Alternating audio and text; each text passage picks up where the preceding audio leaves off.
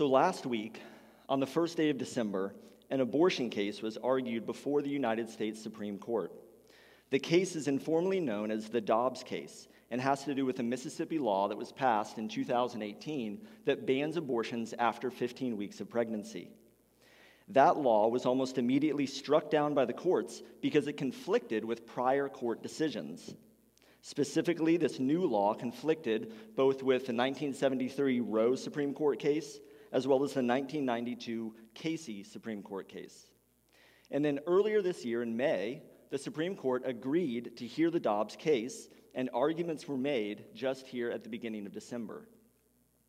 Now, if you followed any of the news about how the arguments went last week in front of the Supreme Court, it would not be a surprise to see Mississippi win the case and to see Roe and Casey overturned and abortion matters being left to the states to decide. But what I wanted to highlight to you this morning is a key legal doctrine that was used during the oral arguments for this case. Now, before I get there, I would be remiss if I didn't unequivocally state that abortion is an evil procedure. Abortion is the killing of a human life, a life created in the image of God.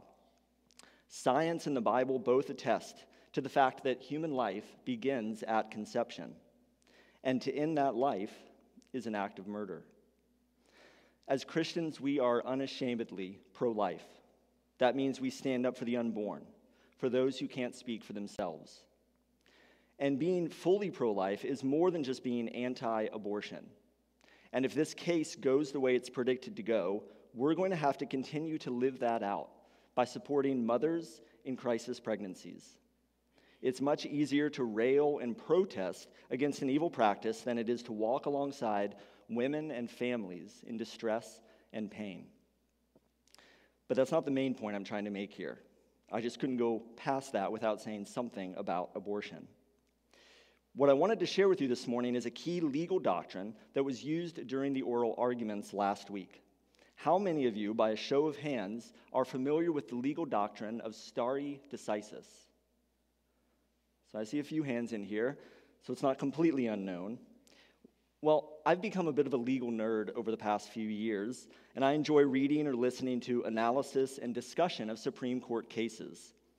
Stare decisis is Latin for to stand by things decided. In short, it is the doctrine of precedent. Courts cite stare decisis when a matter has been previously brought to the court and a ruling already issued. And it is usually true that the Supreme Court will defer to its previous decisions, even if the correctness of the decision is in doubt. So last week in the Dobbs case, stare decisis was brought up to question whether or not the Supreme Court should overrule the 1973 Roe v. Wade decision and all the decisions that have fallen in line with it, which have stood for nearly 50 years. In fact, in just the past few years, we've seen state laws placing hospital admission requirements on abortion clinics struck down twice by the Supreme Court. So the advocates for the abortion clinic were essentially saying, you've already decided this, numerous times in fact, and a de facto ruling has already been issued. So why are we even arguing about this? That's what a stare decisis argument is based on. Prior judgments, prior rulings. It says, let's stand by things already decided. Well, when I read this passage in Colossians, I see Paul using a similar argument, a sort of stare decisis argument. The passage for today begins with, therefore, let no one pass judgment on you. He's telling the Colossian Christians to stand by things decided. Their salvation is secure in Christ. Judgment has already been made.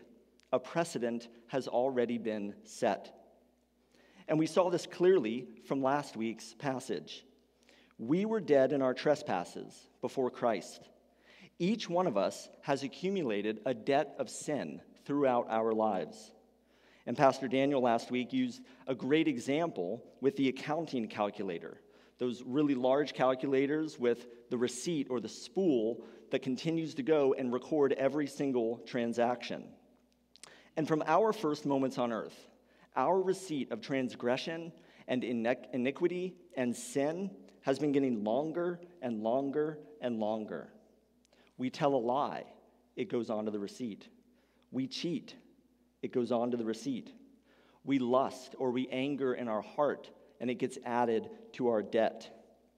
We don't honor God as we ought. We don't love others as we love ourselves. And for any kids in the room, when we disobey our parents or teachers, it adds to our debt. Our record of debt just keeps going and going and going. But for those of us in Christ, that record of debt has been canceled in full. All of it. Sins past, present, and future. No matter how heinous or vile your sin, it was nailed to the cross along with our Savior.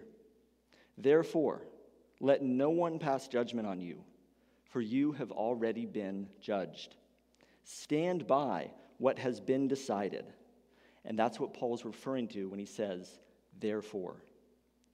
So if you're here today and you're not a Christian, this is the central message of Christianity. This is the gospel, the good news, that Jesus Christ, fully God and fully man, has paid our debt to God by offering his sinless life on the cross as a substitute for you and for me and for all who would trust in him. Jesus Christ endured the punishment that we deserved. He paid the debt that we owe to God, so that through him we might be made together alive with him. If this is something that you would like to know more about, I would love to talk to you about this after the service today, because this is the most important message I can share with you. And Paul wants the Christians in Colossae, having believed and trusted in the message of the gospel, to hold fast to that truth. I've titled today's sermon, Admonitions of an Apostle.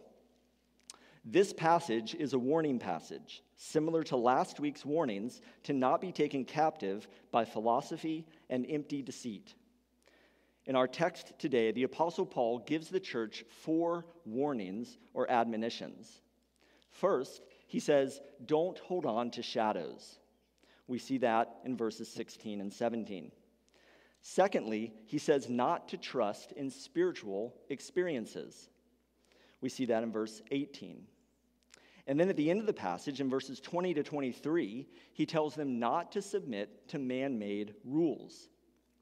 Now, these are all admonitions in the negative sense. Don't do this. Don't hold on to shadows. Don't trust in spiritual experiences.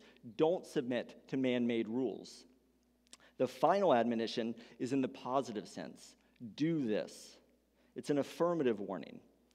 It's this: hold fast to Christ. Hold fast to Christ. And verse 19 is where we see that. So if you're taking notes today, these 4 points are going to be the outline of my sermon.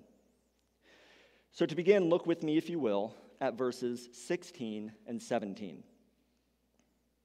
It reads, "Therefore, let no one pass judgment on you in questions of food and drink, or with regard to a festival, or a new moon, or a Sabbath. These are a shadow of the things to come, but the substance belongs to Christ." The first thing Paul warns of here is don't hold on to shadows. Don't hold on to shadows, because you already have the substance, the real thing. You have Christ. Let no one pass judgment on you, because you have already been judged and have been found innocent in Christ. Paul is saying that the Colossian Christians shouldn't allow themselves to be judged based on their religious practices, and particularly some religious practices that had to do with what they ate and drank, and the days that they kept holy, the days that they worshiped on. Now, it's not exactly clear what Paul is referring to by food and drink, but most likely he has in mind the kosher laws of the Old Testament. The kosher laws of the Old Testament that said you could eat this food, this was clean food, and that you can't eat that food because that food is unclean. And it seems that some false teachers have come into this young church, and they're trying to enforce these strict dietary restrictions. And as for the religious festivals, the new moon celebrations, and the Sabbath day, this is clearly a reference to the annual, monthly, and weekly holy days that were set aside in the Old Testament. So it seems like what's happening is that these false teachers have come into the Colossian church and they're judging these new Christians on Old Testament laws. They're essentially saying that unless you keep these strict dietary restrictions and the whole series of special religious holy days, you're not really a Christian. You might think you're a Christian, but you're not. You're not truly one of God's people. The false teachers are trying to proclaim a new judgment, a judgment meant to discriminate and to exclude these new Christians from the church. But Paul is here to say, don't listen to them. They have no power to do that. These Christians, they have already been judged. They can stand firm in what has already been decided. Their salvation is secure in Christ because judgment has already been made. A precedent has already been set. Now, is Paul saying that what God commanded in the past just doesn't matter anymore? Is he saying that we can just throw out the Old Testament because it doesn't matter to us anymore? Or perhaps he's saying, now that you're a Christian, you can just do whatever you want. God will forgive you. But no, I don't think that's what he's saying here at all. Rather than saying that the Colossians should just ignore what God previously said, Paul is saying that they need to understand these things in light of who Christ is and what he has already done. The Old Testament, to include its dietary restrictions and holy days, it takes on a whole new meaning when we examine it in the light of the person and the work of Jesus Christ. You see, all of Scripture points forward to Jesus Christ. Everything that came before his birth, from the garden, the sin in the garden, to Abraham, to the nation of Israel, to the prophets, all of it bears witness to who Christ is and what he will do. Tim Keller has a great summary when he goes through several different Old Testament figures and shows how they were just shadows of the true and better Jesus. Here are just a few of his lines. Jesus is the true and better Adam, who passed the test in the garden and whose obedience is imputed to us. Jesus is the true and better Moses, who stands in the gap between the people and the Lord and who mediates a new covenant. Jesus is the true and better David, whose victory becomes his people's victory, though they never lifted a stone to accomplish it themselves. And Jesus is the true and better Jonah, who is cast out into the storm so that we could be brought in. Just as figures in the Old Testament were shadows of the real thing, so too were its food and ritual laws. And Paul is making a similar argument here when he says these are a shadow of the things to come, but the substance belongs to Christ. Shadows mean something. They show what's coming, what's on the way. But what's significant about the shadow isn't the shadow itself, but the substance. It's the person who casts that shadow. And Paul says here that the substance belongs to Jesus Christ. These Old Testament food laws that are apparently being demanded here, they were created to set apart God's people as holy. It was a matter of being marked out as clean rather than unclean in God's sight. But here Paul reminds the Colossians, and he reminds us in Christ, that God's people aren't set apart by the food that they eat. God's people are set apart by faith in Christ. We have been marked out as clean, not by the food we eat or don't eat, but by the blood of Jesus Christ shed on the cross. Now, as for the religious festivals, the new moon celebrations, and the Sabbath day, in the Old Testament, these were important times for sacrifice. Numbers chapter 28 is one place where we see sacrifices commanded on the Sabbath, sacrifices commanded on the new moon, sacrifices commanded on the Passover, and at other religious festivals. Sacrifice after sacrifice after sacrifice. This was an ongoing, continuous practice throughout the Old Testament. because the sacrifice of animals didn't accomplish lasting forgiveness. But now, in Jesus Christ, we have no need of further sacrifices. His sacrificial death on the cross for us accomplished the forgiveness we needed for all time. There are no more sacrifices to be done, and therefore, there are no more special sacrificial holy days. And as Christians, we don't observe the traditional Jewish Sabbath. The Old Testament Sabbath was a day set aside to rest, and it was a day set aside to look forward to the coming rest provided by the Messiah. We now have that rest in Christ and all that he's accomplished for us. And so we worship on Sundays because of what's already been done. We worship on Sundays because that's the day Christ got up from the dead. It's the day his resurrection proved victory over sin and death. And there is no other day that we need to set aside. And of course, it's not really about the day itself, but rather what we do on that day. We gather and we worship. We come together as brothers and sisters in Christ, and we worship our risen Lord. We proclaim his name and his gospel message of salvation. This is what it means for us to keep the Sabbath holy. These false teachers, they were trying to get the Colossian Christians to live in the shadows rather than in the full light of day in Christ Jesus. And I think this warning Paul gives is not just for them, but it's for us as well. Are we tempted to live in the shadows? Do we define our Christianity more by what we do than by who we know? Are you a Christian because you prayed a prayer, or because you walked an aisle, or because you were baptized? Does going to church make you a Christian? Does reading your Bible every day or tithing regularly make you a better Christian? For the children in the room, are you a Christian just because your parents are Christians? Many of those things are right and good, but none of those things make you a Christian or even define what it means to be a Christian. They are all a shadow, because the substance of being a Christian is being someone who has repented of their sins and put their faith and trust in Christ alone for their salvation. We are Christians not because of what we do, but because of who we know. Don't let anyone judge you based on shadow keeping.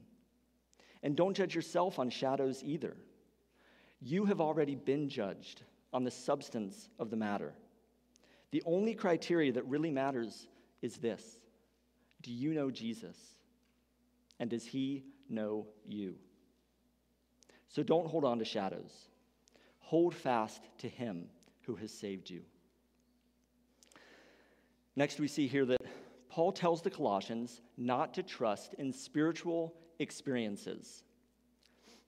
Verse 18 reads, "Let no one disqualify you, insisting on asceticism and worship of angels, going on in detail about visions, puffed up without reason by his sensuous mind."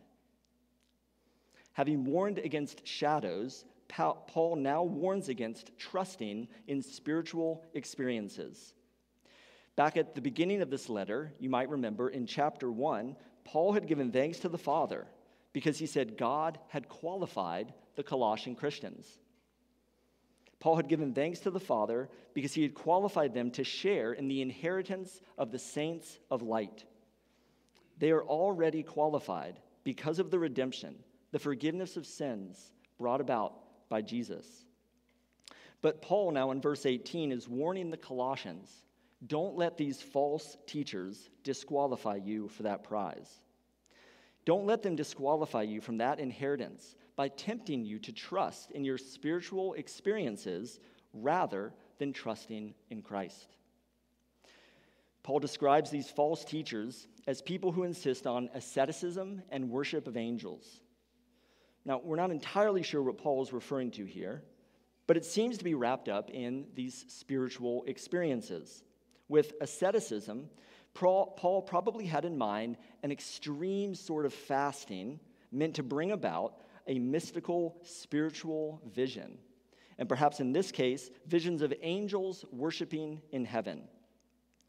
Most commentators believe this isn't so much worshiping angels, rather it's worshiping like the angels worship God. A higher, more spiritual form of worship, an angelic version of worship. What's more is we see in the next phrase that these teachers, they love to go into great detail about all the things that they had seen in these visions. So this rigorous, extreme lifestyle of fasting was supposed to lead to angelic worship and detailed visions. This is what the false teachers were saying was necessary to the Christian life. And Paul is concerned that the Colossian Christians might be led astray by these super spiritual teachers. He's concerned that the Colossian Christians might feel like mere second-class Christians because they haven't experienced visions of angels. And in the second half of verse 18, we see that these teachers go on in detail about these visions, puffed up with reason, without reason, by a sensuous mind. Paul says that these teachers, they're full of hot air. That's what the word means by puffed up. They are full of hot air. They are puffed up and they are full of themselves because of these great spiritual experiences that they've had. They have seen heavenly worship and they're proud of themselves for it. You know, we have several accounts in the Bible of people being given heavenly visions. And they didn't walk away from those experiences all puffed up about themselves. Think about the vision given to Isaiah, which we see in Isaiah chapter 6. He sees the Lord sitting upon a throne with 6 angelic beings around him. Is his response to get puffed up and think highly of himself? No. Rather, it's to respond, "Woe is me, for I am lost. For I am a man of unclean lips, and I dwell in the midst of a people of unclean lips. For my eyes have seen the King, the Lord of hosts." His response is humbling, not conceited. Likewise, Ezekiel is given a vision of the throne of God surrounded by angels, which we see in Ezekiel chapter 1. When he's given the vision of the glory of the Lord, how does he respond? He falls down on his face. And when it's all over, all he can do is sit in utter silence for 7 days, completely overwhelmed by what he's seen. A true spiritual experience that involves the living God does not lead to arrogance and pride. Rather, it leads to the humility that we see in Isaiah and Ezekiel. Humility that says, "Woe is me, for I have seen the King, the Lord Almighty." And the Christian life should be one marked with humility, not arrogance. A proper view of our faith, that it is a gift of God and not our own doing, should humble us. We were dead in our sin, unable and unwilling to do anything about it. But God, being rich in mercy, reached down and saved us. It is by his grace that we have been saved. We have nothing to boast about. And any growth in Christ, any holiness in our lives, any spiritual experiences we might have, that's due to God's working in us. It's not a reason for us to be proud or puffed up. So the warning here in verse 18 is to not trust in spiritual experiences as proof of your faith. Any spiritual experiences that we begin to require and hold up as necessary evidence of what it really means to be a Christian is an attack on the sufficiency of Jesus Christ and his word. We don't require subjective spiritual experiences in our own lives or in the lives of others. You don't have to speak in tongues or prophesy to qualify as a Christian. You don't have to have some special emotional experience while you're singing worship songs. You don't need to hear God speak to you during your quiet time. What qualifies you as a Christian is faith in Christ and what he has accomplished. Remember, you have already been judged. and you have already been qualified. Trust in him, not in your spiritual experiences. Well, third, not only does Paul tell the Colossians not to hold on to shadows and not to trust in spiritual experiences, but also he says, don't submit to man-made rules. Look with me at verses 20 to 23. If with Christ you died to the elemental spirits of the world, why, as if you were still alive in the world, do you submit to regulations? Do not handle, do not taste, do not touch, referring to things that all perish as they are used, according to human precepts and teachings. These have indeed an appearance of wisdom in promoting self-made religion and asceticism and severity to the body, but they are of no value in stopping the indulgence of the flesh. In this last section of our text today, we see that Paul's admonition is to not submit to man-made rules. He says, don't submit to rules, man-made rules, like do not handle, do not taste, do not touch. And his first objection to this is that the Christians at Colossae have already died to the world. So why are they still trying to live according to its rules? Paul is pointing back here to the argument he made in the section we looked at last week, that the Colossians have died with Christ. Their sins were forgiven on the cross. And just as Jesus rose from the grave, they are now alive together with him. So Paul is reminding the Colossians that they have died to the elemental spirits of the world. And if you remember maybe from last week, this language of elemental spirits is referring to satanic, demonic powers and authorities. And indeed, these spirits did hold sway and authority over the Colossians as long as they were slaves to sin. But now that they have died with Christ, they are free from sin and from its power. They are free from the accusations of the enemy. So Paul is saying, don't go back to slavery. Don't submit to the man-made rules of this world. Now, I think it's clear here that Paul is talking specifically about religious man-made rules. He's not talking about civil rules or laws like speed limits. He's not talking about laws against things like stealing or murder. It seems that he is again referring back to the Old Testament with ritual, purity, and kosher food laws. But really, it's even beyond that, to this whole group of extra rules and regulations that were developed in the tradition of Judaism. I read that the Pharisees developed a system of 613 extra rules and regulations in addition to the Mosaic Law. Hundreds and hundreds of elaborate but petty rules for interpreting the law of God. And not only did they devise these hundreds of man-made rules, but they also elevated them to the level of Scripture, so that to break one of their rules was to violate the very law of God itself. Well, during his earthly ministry, Jesus was having none of that. He intentionally violated some of these man-made rules. For instance, he and his disciples plucked and ate heads of grain as they walked through the grain fields on the Sabbath. And Jesus, he performed miraculous healings on the Sabbath. Both of these actions violated these Pharisaical man-made rules. But Jesus didn't submit to these trivial and burdensome rules. And Paul, likewise, is telling the Colossians, don't submit to them.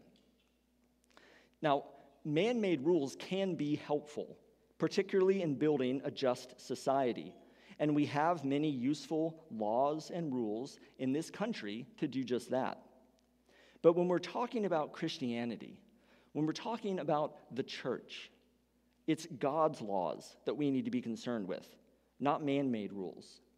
And we need to be careful that we are not being modern-day Pharisees. Being in a Baptist church, man-made rules about alcohol came to mind. Traditionally in America, many Baptist churches have made their own rules against drinking alcohol. In fact, a Baptist church that my family and I were a part of, members of, in North Carolina, actually had it written in their church constitution that all leaders must abstain from any alcohol. And while rules like these might have good intentions, it's drunkenness that the Bible prohibits, not alcohol altogether. We should primarily be concerned with God's law, not with man-made rules. And while rules like these, they might have the appearance of wisdom and religion and strictness, it says here they're of no good, no value in stopping the indulgence of the flesh. We see that in verse 23. Following these rules might make you look religious and upright on the outside, but they do nothing for the inside. Submitting to man-made rules does nothing to solve our real problem, which is sin. Following man-made rules might make it look like we're clean, but they do nothing for the problem of sin. Jesus talked about this in Mark chapter 7, where he said, "Do you not see that whatever goes into a person from outside cannot defile him, since it enters not his heart, but his stomach, and is expelled? Thus he declared all foods clean. And he said, what comes out of a person is what defiles him. For from within, out of the heart of man, come evil thoughts, sexual immorality, theft, murder, adultery, coveting, wickedness, deceit, sensuality, envy, slander, pride, foolishness. All these evil things come from within, and they defile a person. So don't submit to rules that don't address the real problem, the problem of sin in our lives. And that even applies to the good practices we do. We can set up rules in our lives to make sure we read the Bible every day, that we pray before every meal, that our tithe is regularly debited from our bank account. And those are good and right things. But our problem is sin. It's not our lack of reading or praying or giving. The problem is with our heart, that we prefer to love ourselves than to love God, that we prefer to go our own way rather than to go God's way. And no matter what clever tricks and rules we come up with, they don't have the power to change our hearts. Only Jesus, through his death on the cross, can reach in and change our hearts by taking our heart and nailing it to the cross with him. And just as we died with him, we are given new life. He gives us new hearts that don't need man-made rules to love him, new hearts that want to obey God, that want to love God, to love people, and to lead others to do the same. Christian, are there places where you are trying to please God by keeping the rules? Do you think that doing your daily Bible reading plan makes God happier with you? Do you think that God loves you because you don't drink alcohol? Do you think he loves you less because you haven't spent enough time in prayer? Well, let me tell you plainly, there is nothing you can do to make God happier with you, more in love with you than he already is. You cannot earn his love. You cannot increase his love for you. If you are in Christ, God loves you with the same powerful love that he has for his very own Son. You have already been judged. You have already been qualified. You have already died and been made alive. So don't seek God's love by submitting to man-made rules. And this brings us to the fourth and final point. Paul admonishes us here to hold fast to Christ. We see this as the opposite of what he accuses the false teachers of in verse 19. So let's look there. It says, and not holding fast to the head, from whom the whole body, nourished and knit together through its joints and ligaments, grows with a growth that is from God. So we've seen 3 negative warnings. Don't hold on to shadows. Don't trust in spiritual experiences. Don't submit to man-made rules. This is now an affirmative warning. Do this. Hold fast to Christ. Paul is saying here that these false teachers are not holding fast to the head, who is Christ. Seeking to go their own way with shadows, spiritual experiences, and man-made rules, they have actually severed themselves from the only source of spiritual life, which is Christ himself. And Paul reminds the Colossians it's Christ who holds the whole body together and feeds and nourishes it. It's God who causes the church collectively and you and I individually to grow. We have no independent access to spiritual nourishment. Jesus Christ is the only source for any spiritual growth. I'm reminded here of the picture Jesus gave in John chapter 15 of the vine and the branch. Jesus said there, "I am the vine, you are the branches. Whoever abides in me and I in him, he it is that bears much fruit. For apart from me, you can do nothing. If anyone does not abide in me, he is thrown away like a branch and withers, and the branches are gathered, thrown into the fire, and burned." Apart from Christ, we can do nothing. Our regular habits don't matter if we aren't holding fast to Christ. Our spiritual experiences don't matter if we aren't holding fast to Christ. Our religious practices, they don't matter if we aren't holding fast to Christ. We must look to him, the source of our salvation. We must continue to trust in his righteous life and substitutionary atoning death for us. We must believe in the message of the gospel because that's where we get true life and power, not in the things of this world. That's what it means to hold fast to Christ, to continue moment by moment and day by day, to trust in the person and the work of Jesus Christ alone for our salvation. So hold fast to Christ. Now, an important truth to remember here is that while we are indeed called to hold fast to Christ, the Bible also teaches that Christ holds fast to us.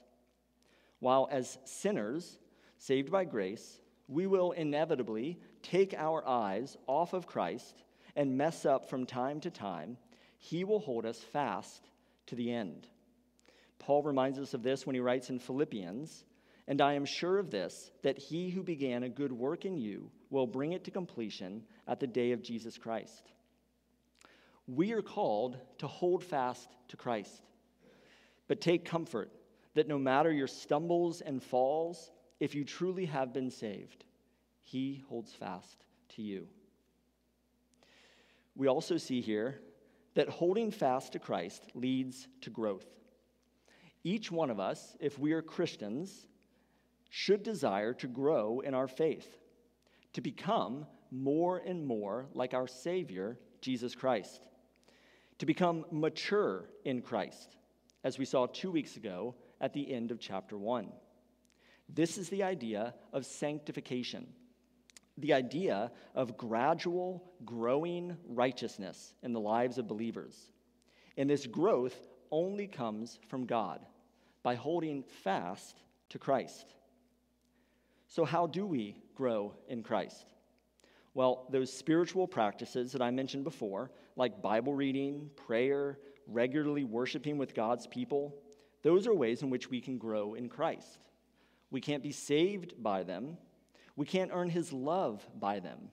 We can't make him happier with us by them.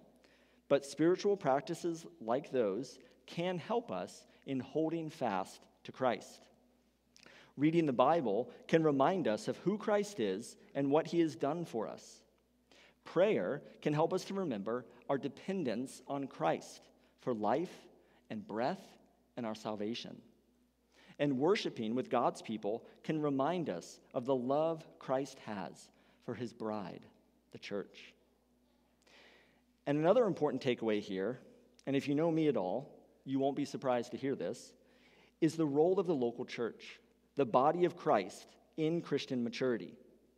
Notice how it says, the body is nourished and knit together through its joints and ligaments. Now, I think most Christians, if I were to ask them, how do you grow as a Christian? They would answer with things like Bible reading, personal prayer, and righteous living. They would be focused on the individual things that they can do. And it does certainly include that. But have you thought about loving others in the church? Loving the very people sitting around you right now? And being loved by others in the church?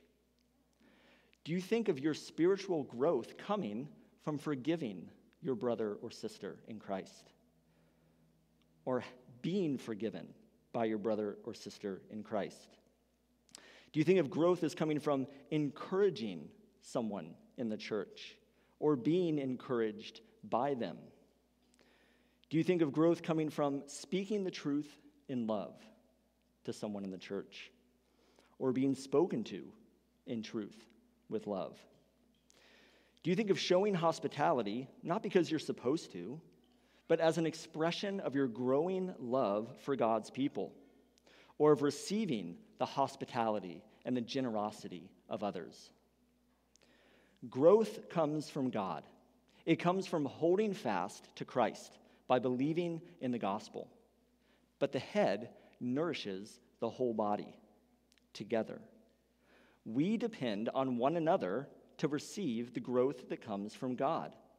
It's the people sitting in this room with you right now, and your life being built together with them through which growth happens and occurs by living out all the one another's of Scripture, loving one another, encouraging one another, guarding one another, showing hospitality to one another, forgiving one another. And I could keep going. Christian maturity comes from the head, who is Christ, through the body, which is the church, to each one of us. So hold fast to Christ. So in closing, let me remind you, don't hold on to shadows. Don't look to practices from the past that were only there to point forward to Christ. You have already been judged and have been found innocent in Christ. Don't trust in spiritual experiences. You aren't a better or superior Christian or a worse Christian because of spiritual experiences. You have already been qualified to share in the inheritance of the saints in light. And don't submit to man-made rules. A strict lifestyle may give the appearance of religiousness, but it doesn't address the root problem of sin.